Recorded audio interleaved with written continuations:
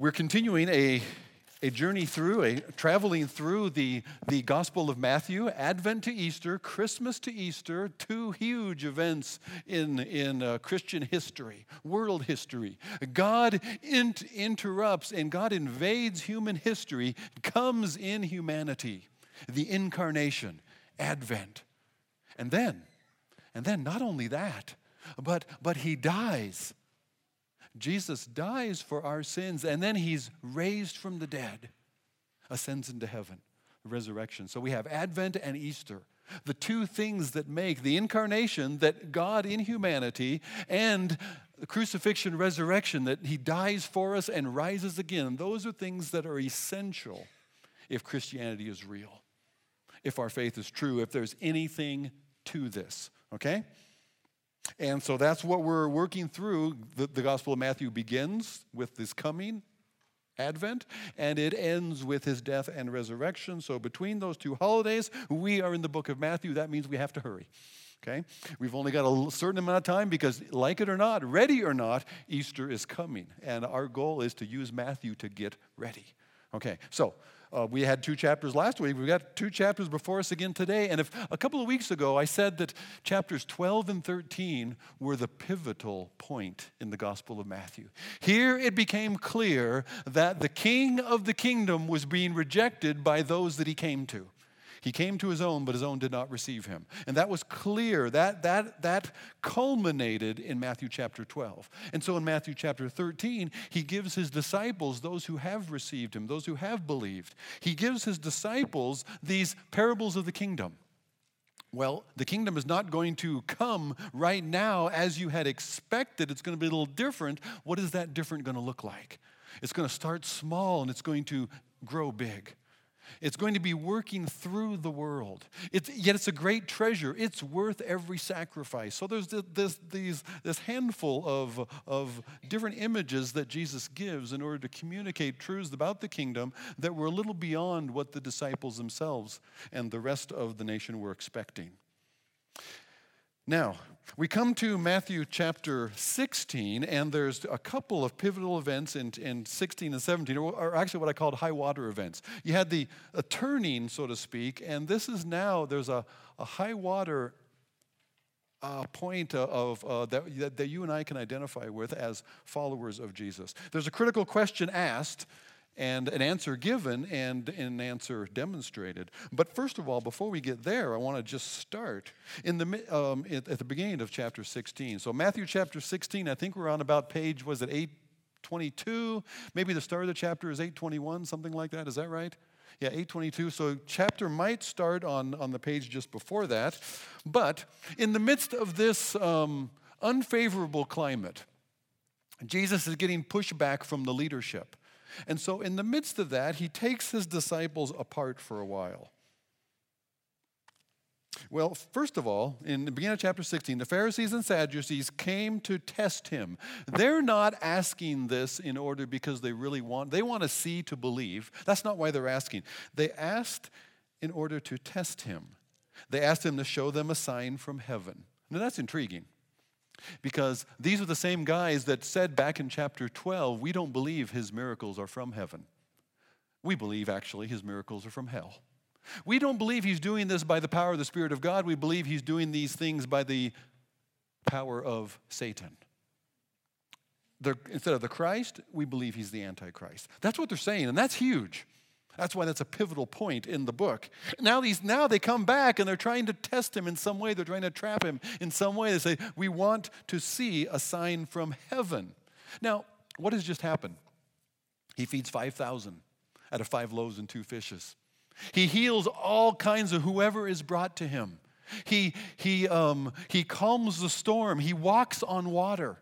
He feeds 4,000 at one time with just, again, a few loaves and fishes. And there's piles of food left over. And they want to see a sign from heaven. He says to them, this is his answer, when it's evening, you say it'll be fair weather, for the sky is red. And in the morning, it will be stormy today, for the sky is red and threatening. You know how to interpret the appearance of the sky, but you cannot interpret the signs of the time. It's an evil and adulterous generation that seeks for a sign, but no sign will be given except the sign of Jonah. And he'd explained that once before. He says, I'm not going to give you a sign. You should know it. What's all this about the weather? What's he talking about? You can look around and you can read the signs around you. You know what the weather's going to be like by what you see in front of you. But you don't recognize your own God. Why is it an evil and adulterous generation that asks for a sign? Because they've seen the character of God, and they've seen the power of God flowing out of him. If they knew their God, they would know that he's who they've been seeing. Nobody would have to tell them, behold your God, because they have seen him. They have experienced it up close and personal. But seeing is not necessarily believing. Another miracle isn't going to make the difference for them. In the midst of this, however, Jesus, in verse 13, he's come into the district of Caesarea Philippi. In that environment, Jesus takes his disciples aside. Caesarea Philippi is kind of in the foothills on the way to Mount Hermon. So it's up a little bit from the Sea of Galilee. It's a little bit out in the woods. And yet, this place that Jesus takes his disciples to is a spiritual retreat of sorts. It's a spiritual Disneyland. All right? So Jesus takes his disciples away from all the hubbub that's around Galilee and Capernaum and so forth, and he takes them away to a spiritual retreat, a spiritual Disneyland. Ladies, have you signed up for the women's retreat at the end of the month? Okay. Hopefully it's not going to be quite the same kind of spiritual Disneyland as the environment that Jesus is in here. Because there at Caesarea Philippi, it's named Caesarea after Caesar, and Herod the Great has just built another temple there, but there are plenty of temples there. There's a collection. There's a temple to Augustus. Thank you, King Herod. There's a temple to Zeus. There's a temple to Pan. There's a temple to the Greek goddess Nemesis, the goddess of retribution. You'll get what's coming to you if Nemesis is around. There is a temple of the dancing goats, and they have their own special sacred. There is something for everybody here at Caesarea Philippi. It's a spiritual Disneyland. It is about as multiculturally, spiritually as you can get. Well, except for the truth. There's not a lot of that there. And yet now he stands there. And it's in that place, it's in that environment that Jesus poses this question. At Caesarea Philippi, in this spiritual Disneyland, in this multicultural spirituality, he says, who do people say that the Son of Man is? They said to him, well, some say John the Baptist, others say Elijah, others say Jeremiah, one of the prophets. He said to them, but who do you say that I am? Who do you say that Jesus is? That's an important question, isn't it? That's the critical question. Who do you believe Jesus to be? Who do you believe Jesus to be? I want to pose two questions today. I want to pose the question, what do you believe about Jesus, first of all? And secondly, well, if you believe that, what difference does believing that make? What do you believe about Jesus, and what difference does it make? Do we just believe that, but it doesn't make any difference? Or does believing that, if that is true, believing that, embracing that, stepping into that changes everything? That's what I want us to consider today. Because I said it could change things. It could change everything. Let's pray. Father, would you open your word to us? Would you show us Jesus this morning? Would you remind us of who he is? Remind us of what we believe? Or Father, open our eyes maybe for the very first time. Lord, press this question into us. What do I really believe about Jesus? And then from there, Lord, what would you have us to do with it? What difference should that make if this is what we believe? So Father, open our hearts. Lord, open our minds. Help us to see. Help us to understand. But Father, open our hearts in terms of our willingness to believe, and our willingness to step into what we believe. We pray that in Jesus' name. Amen.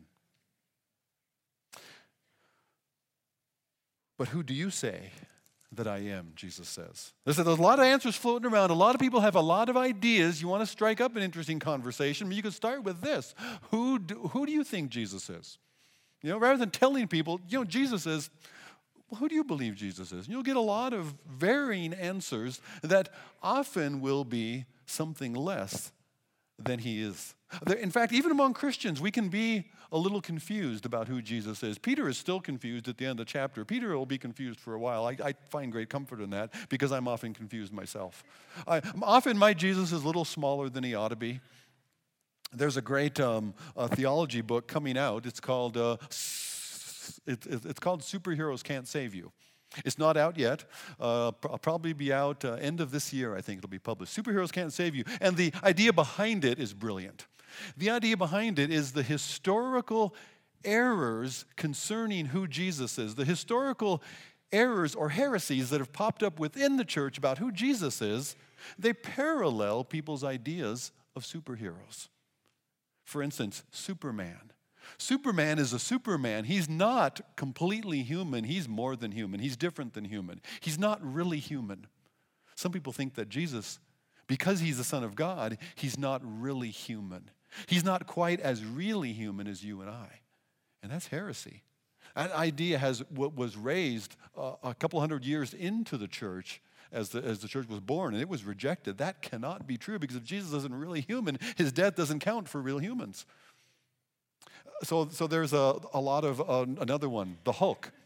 The Hulk, I forget the guy's name. Is it Peter Bannon? Bruce Banner. Oh, see, you know this stuff. You know your superheroes. Maybe I was just leading you. Yeah.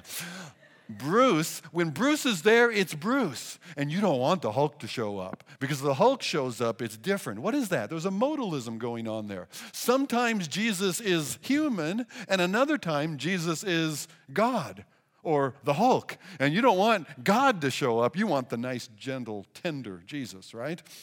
And so there's all these errors that are out there. So now I got you intrigued, right? Superheroes Can't Save You. It's not merely a book about superheroes. It's a wonderful approach to who is Jesus really, because of it addresses and confronts these lesser versions of Jesus that we find portrayed for us in our ideas of superheroes. Okay, that was a complete aside. It's not even in my notes. You got that completely for free.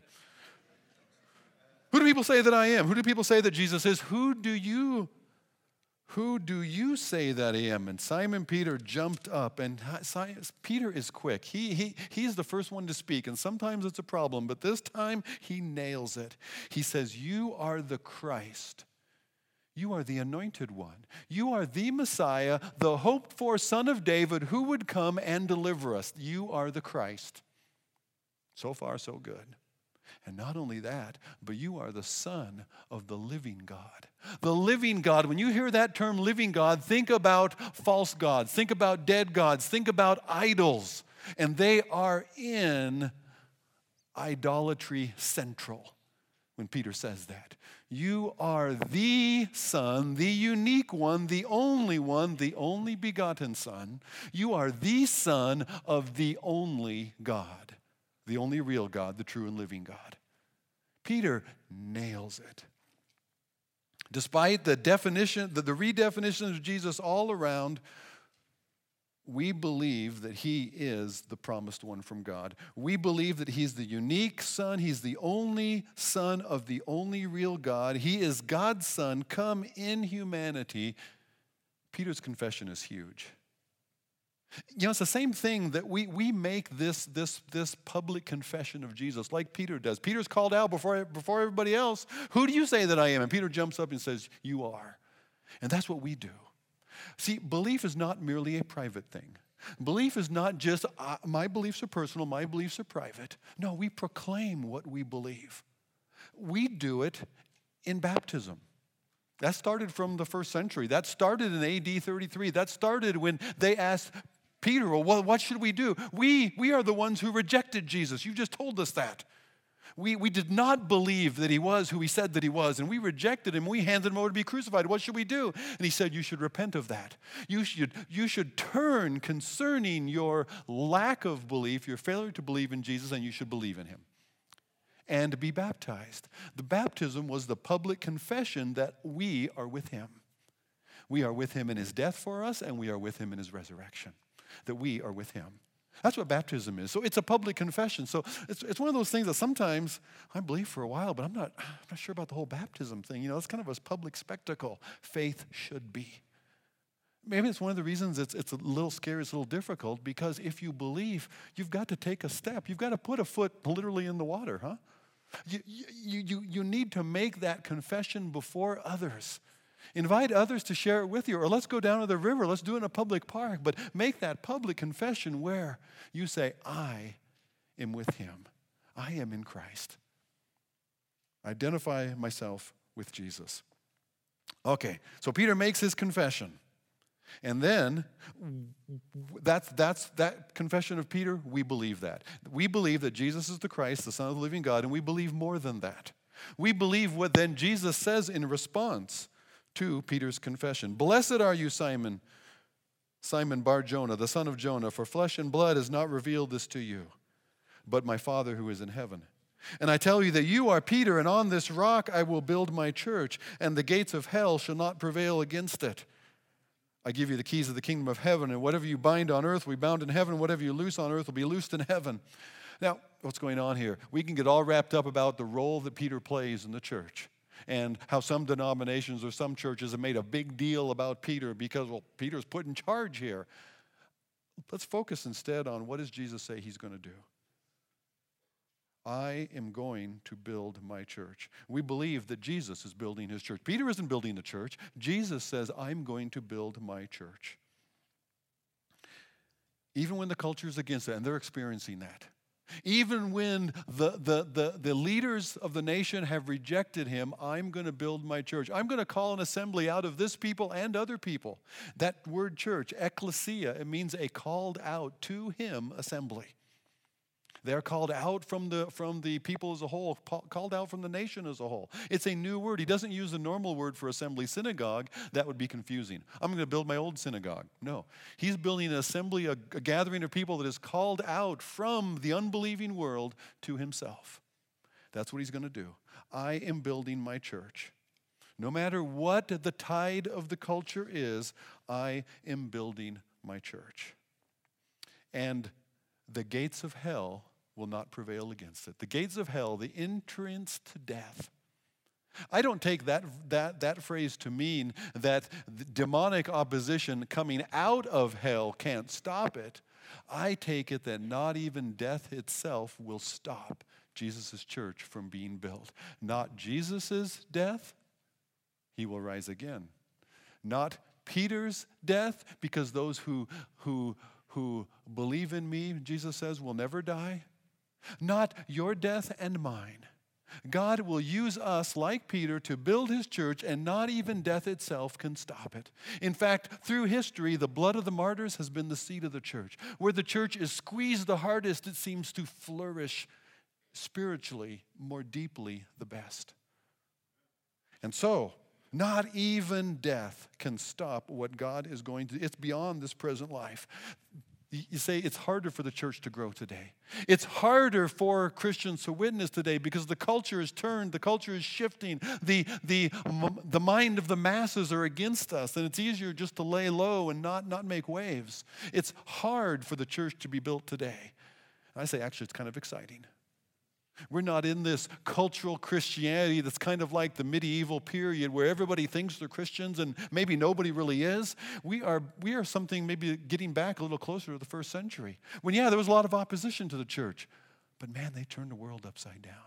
Look what the power of the gospel and the risen Christ did in the midst of that opposition and antagonism. That doesn't scare me. What scares me far more than opposition from the world here or wherever, whether it's troubles and opposition that the Whartons are going to face in the Muslim world, whether it's opposition that our friends who are laboring and training pastors and evangelizing in India, the opposition they're going to face, and they do.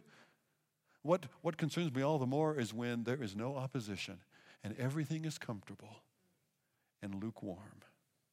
And we have nothing that causes us to strive, and we just sit around and watch TV. That concerns me much more, because God is doing something here in the midst, in the present, and we can easily be missing it. I will build my church. And he says, I give to you the keys of the kingdom. What is that all about? Is that just to Peter? Or is that Peter and the disciples, the apostles? What is this binding and loosing? The things that you bind on earth will have been bound in heaven. It's a perfect participle, so have been. The things that if you look in your, depending on the translation that you have, you might read, the things that you bind on earth will be in the future also bound in heaven, or it might read, either in your translation or in the margin, it might read, the things that you bind on earth will have been bound in heaven. And because of the perfect participle, I won't go with the grammar, but I think that's a better reading.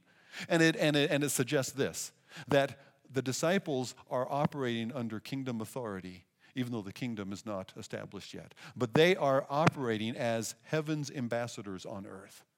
They have the power then to declare sins forgiven. Why? Because in Jesus' name, heaven has forgiven them. Who is Peter to forgive sins? Who is Paul to forgive sins? Who is Bob to forgive sins? But you may come to me and talk about something, and we may pray together. And I may be able to look you in the eye and say, my brother, your sins are forgiven in Jesus. Did I forgive them? No. But I have heaven's authority to declare that. You, as a believer in Jesus, have heaven's authority to declare in the gospel the forgiveness of another's sins. And sometimes we need to hear that from one another because we don't believe it from ourselves. But that binding and loosing, he's using a rabbinical term here, a term that the rabbis use to say what's allowable, what's permissible, and what's not. And what the disciples are going to speak on heaven's authority is going to be authoritative for the church. What they have to say about the gospel is going to be authoritative. It came from Jesus himself. So they are going to be Christ's ambassadors. Jesus is building his church. I believe that Jesus is the Christ, the Son of the living God, and I believe that Jesus is building his church and nothing can stop it, and he's doing it through us. Isn't that exciting? That's what we believe. That's what we believe is happening. Jesus isn't doing crazy, miraculous things out there all on his own and sending angels and causing trees and rocks to talk. He's causing you and I to talk. That's how he's getting his word out. That's how he's building his church. He's doing it. It can't be stopped. And he's doing it through us. It's good that we point out that he's doing it and it can't be stopped, because we get to the through us and we think, oh my goodness, this is hopeless. But because it's through him and it can't be stopped, he can even use us. Cheer up. It's not hanging on you and I. He is going to do it and he is going to use us. That's encouraging. That gives hope.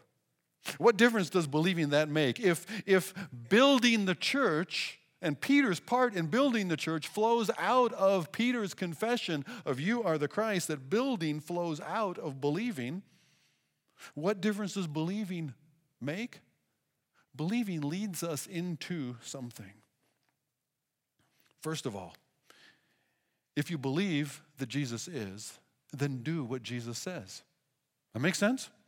If you believe that Jesus is, then trust him for what he says. If he is the Son of God, then what he says is God's. What he says is true. What he says is trustworthy. What he says can be relied upon. Look down at verse 21.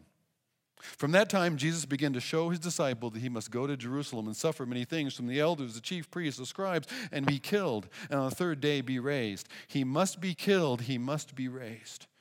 Peter took him aside and began to rebuke him, saying, far be it from you, Lord. This should never happen to you. Isn't that interesting? If you boil down Peter's response, Peter says, no, Lord. How can you do that? How can you say no if he's Lord? If you believe that he is, then do what he says. If we believe that he is, then we trust what he says. He says the Son of Man must. He says he must be killed and he must be raised. And Peter says, no. And Jesus' response is, get behind me, Satan. You are a hindrance to me, for you are not setting your mind on the things of God, but on the things of man. Now, Peter had that trouble at times. Do you think we might? Is it possible that we, you and I, could sometimes see things from our own perspective rather than God's. Jesus laid out, I'm going to have to be killed and rise. And Peter says, no, I don't want that to happen to you. We just now are seeing who you are. We don't want to lose you. Peter's got his own agenda. And Peter's limitations, he can't see what has to be, and yet it has to be. Without Jesus' death and resurrection, there is no gospel. If Jesus doesn't die to carry our sins away, why does he die? Because he carries our sin on him. He is perfect. He is sinless. He need not die. He dies because our sin is put onto him. Well, now that he has our sin, he is separated from God in death. How can Jesus ever rise? If he has our sin, how can Jesus ever rise? The resurrection demonstrates this, that his death has been enough, that the sin is put away, the sin is gone. Otherwise, Jesus cannot be raised from the dead. Jesus cannot ascend. Jesus cannot sit down at the right hand of the Father on high if he still bears that sin, but he doesn't because that sin has been put away. You see, without his death and without his resurrection, there is no good news. There is no hope for you and I concerning our guilt. And I don't have to convince you of your guilt. You know about it. And it hinges on that Jesus must be killed, he must die, and he must be raised. So Peter's wrong. Jesus is right. We need to accept what Jesus said. You know, often we might think of Jesus almost as the victim of his times. They didn't understand who he was, and so they killed him. Oh, it's much bigger than that. He knew exactly who he was, and that's why he died. He died for us. You see, often we don't see clearly the depths of our own depravity. Probably the most overlooked doctrine in the evangelical church today is the doctrine of human depravity. How badly broken we really are. And the heart is deceitful above all things and desperately wicked. What man can know it? And so, I'm going to have to trust God's word over my own head. All right? Let God's word confront you and adjust to it. Do not, as you read the Bible, find ways to jump around and make it adjust to you. Well, it can't mean that, so it must mean something else. There are times you're going to read that's got to be cultural. That can't be true for us today. It's still true. God hasn't moved. We're the ones that have moved. The world has moved in some striking ways. God's word is still true. His ways are the ways things must be. We trust what Jesus has said. Get thee behind me, Satan. There's a spiritual battle at play, and it's true for believers. We're going to spend some time in Ephesians fleshing that out in a couple of months. But there is a spiritual battle, and the enemy is working to destroy, or at least to hinder, those who do believe in Jesus. Spiritual opposition is not merely for those who don't know Jesus. If you're a Christian, you're safe from it. Oh, no. You will be tempted every day. And yet, there's a clear confrontation here as well. Remember the spiritual authority. That we have been given by Jesus an authority of the kingdom, that we can respond to the enemy. You have no claim over me. You cannot hold that guilt over my head. You cannot lead me like a ring in my nose into that temptation, because I am able to now in Jesus say no to that sin. That is not me. I am a new creature in Jesus, and I will walk with him. That's a new authority and position. We ourselves can rebuke Satan. This is the 500th year of the Reformation. One of the unique and kind of fun things about Martin Luther is he used to have conversations with the devil all the time. And I'm not going to try to flesh all of that out, exactly what that means, but you know when you're being tempted, and you can reply, you can do a Martin Luther there. You can tell the devil to go away. Say, I don't have to listen to you. I don't have to follow in the sin that you are enticing me with, because I am a new creature in Jesus Christ. Jesus Christ died for my sin and my sinfulness. And now I am free in him, in his resurrection, to walk in newness of life. You can rebuke the enemy just like Jesus does here. Get behind me, Satan. You're in my way. And I am going with Jesus to build his church. And nothing can stop him. If you believe in Jesus, then trust what he says, do what he says, follow what he says. Follow Jesus in self-denial. If you're going to follow Jesus, where's it going to go? It's going to go toward the cross. That's odd in our culture, I know. I said this was going to be counterculture. I said it was going to be different, and it is. It has to be. If we're going to follow Jesus, Jesus is going to the cross. And those who follow him, he says, if anyone is going to come after me, if you're going to follow me, if you want to be one of my disciples, if you want to be one who's going to learn from me, and in learning from me, you're going to learn of me, you're going to learn more deeply who I am, you're going to experience that. You're going to learn that experientially. Believing you're going to see it. Believing you're going to begin to experience it. Remember the story of the kitten. The kitten didn't begin to receive and experience the affection of the family until the kitten believed, trusted that that family was not going to hurt her.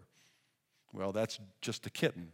But you and I, when we step into, by faith, trusting Jesus, and it costs us something, and we give up something, we sacrifice, we experience just a bit. Just a nibbling around the edges.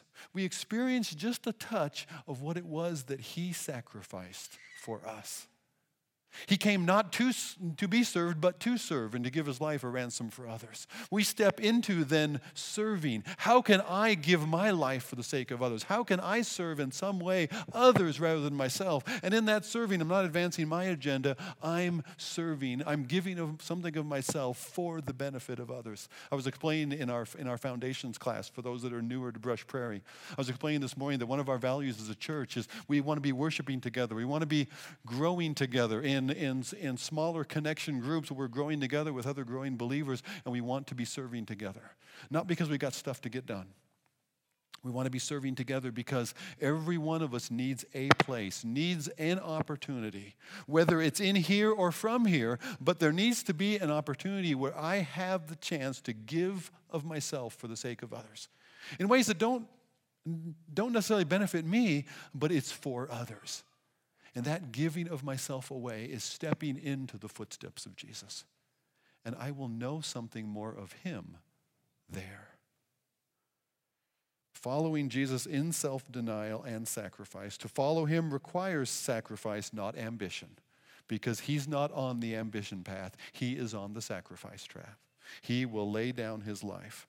And if we are going to follow him, we are going to deny ourselves. It says, take up his cross and follow me. Whoever would save his life will lose it. Whoever loses his life for my sake will find it. What will it profit a man if he gains the whole world and forfeits his soul? What shall a man give in return for his soul? You can't serve in order, well, I owe God this. That's not the point. The Son of Man is coming, going to come with his angels. I say to you, in fact, there's going to be some standing here who will not taste death until they see the Son of Man coming in his kingdom. You're going to see his glory. Some of them, 3 of them, are going to see his glory in just a moment, but we're not quite there yet. Following Jesus in self-denial is our fulfillment. It's what we were given life for. It's what we were made for. The one who loses his life for my sake will find it. The one who seeks to gain his own life is going to miss, is going to lose, is going to never really lay hold of that which he was really made for and created for. And what we have been given new life in Christ for is to know him. And that happens as we will lose our lives. As we give our lives away for the sake of others, for the sake of the kingdom, we will experience. That's what I was made for. I've said before that this life is God's workshop for eternity. This life and our experience in it are the opportunities by which God will shape and mold us for our fellowship with him, our capacity. Let me put it this way. We are building spiritual muscles in this life. So if you're wondering what Paul meant when he said, well, bodily exercise profits a little. I'm not saying bodily exercise is a waste of time, but there's other exercise. Spiritual exercise is even more important. And in spiritual exercise, like physical exercise, you're building capacity. So you are building spiritual muscles, spiritual capacity through which you will know, comprehend, and serve God in his character, bearing fruit of godliness through all eternity.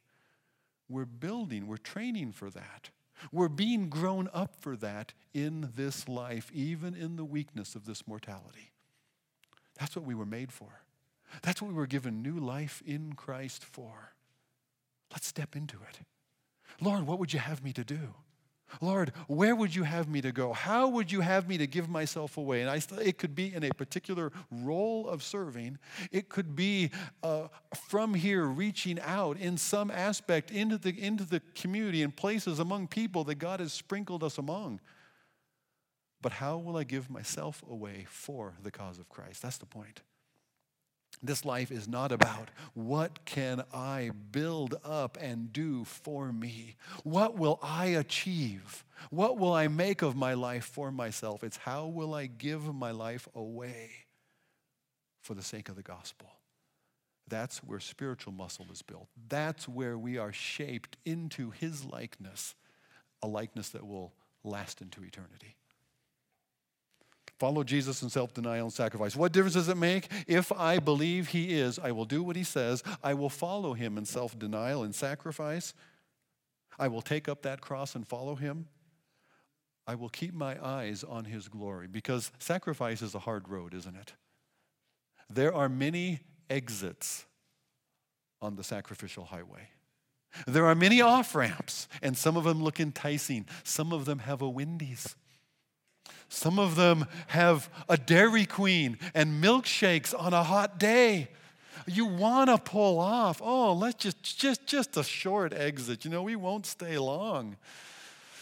Some of you have taken road trips with somebody that says, nope, next stop is 3 hours. And you know what that's like. That's suffering, right? That's hardship. Hardship for the road trip. Well, one of the ways that Jesus strengthens those who are traveling this sacrificial highway with him is a glimpse of his glory. Remember who he is. Look at chapter 17. He said, some of you will not die before you see the Son of Man coming in his glory. You're gonna get a glimpse. They didn't know exactly what that meant. Then, a couple of days later, they begin to realize it. And Peter will say later, we saw his glory there on the mountain. We have it all the more confirmed. We saw the future in advance. That's how Peter interprets Matthew chapter 17. In chapter 17, after 6 days, Jesus took with him Peter and James and John, his brother. They led them up a high mountain by themselves, and he was transfigured before them. His face shone like the sun. His clothes became white as light. Behold, there appeared to them Moses and Elijah talking with him. And Peter said to Jesus, Lord, it is so good that we're here, because there's something to do. If you wish, we'll make 3 tents, 3 tabernacles. One for you, one for Moses, one for Elijah. And while he's still speaking, behold, a bright cloud overshadowed them, and a voice from the cloud said, this is my beloved Son, with whom I'm well pleased. Listen to him. And when the disciples heard this, they fell on their faces, were terrified. And Jesus came and touched them, saying, rise up, have no fear. And when they lifted up their eyes, they saw no one but Jesus only. Where is Moses? He's gone. Where is Elijah? He's gone. Only Jesus is left. Peter's mistake was the law and the prophets, Moses and Elijah and Jesus. And he's going to make 3 tents. He's going to make 3 tabernacles, once for each of them, as if they all are on equal ground. When the job of Moses and the prophets is the same job that Peter has. It's the same job that you and I have. The job of Moses and the prophets was to point to him. It's all about him. God, who at various times and in various ways spoke to our fathers by the prophets, the writer of Hebrews says, has in these last days spoken to us in Son. The fullest revelation there could be. God himself, the Word of God, the very expression of God. He who has seen me, Jesus said, has seen the Father. That's not Moses. That's not Elijah. They pointed to him. They witnessed about him. They told about him. They described him. They foreshadowed him. But he's here. Hear him. They get a glimpse of his glory on the mountain. And Peter says in 2 Peter, that keeps them going. Jesus, Hebrews chapter 12, for the joy set before him, he endured the cross, despising its shame, and has sat down at the right hand of the Majesty on high. That's an important verse. It tells us that Jesus himself endures the cross. How? In the confident expectation that not only is he going to be killed, but he is going to be raised from the dead. He is going to be glorified. The Father is going to exalt him and give to him a name that is above every name, that the name of Jesus, every knee will bow, every tongue confess that Jesus Christ is Lord, to the glory of God the Father. Jesus had that hope in him on the way to the cross. He endures for the joy set before him. He endures the cross. And I don't think that joy was merely his own exaltation. I think that joy was the joy of bringing many sons to glory that Hebrews also mentioned. But I gave you that verse, which is Hebrews chapter 12 and verse 2, because chapter 12 of Hebrews verse 1 says this: therefore, since we are surrounded by so great a cloud or group of witnesses. That's all of those in Hebrews chapter 11, all of those in Hebrews 11 who have witnessed, testified to the faithfulness of God. He says, surrounded by all of these examples, let us also lay aside every weight and sin which so easily clings to us, and let us run with endurance the race that's set before us, fixing our eyes upon Jesus, the author and finisher of our faith, who for the joy set before him endured the cross, despising its shame, and has sat down at the right hand of the Majesty on high. We look to the glorified Jesus, sitting at the right hand of God, Jesus. We look to the Jesus that Peter also saw.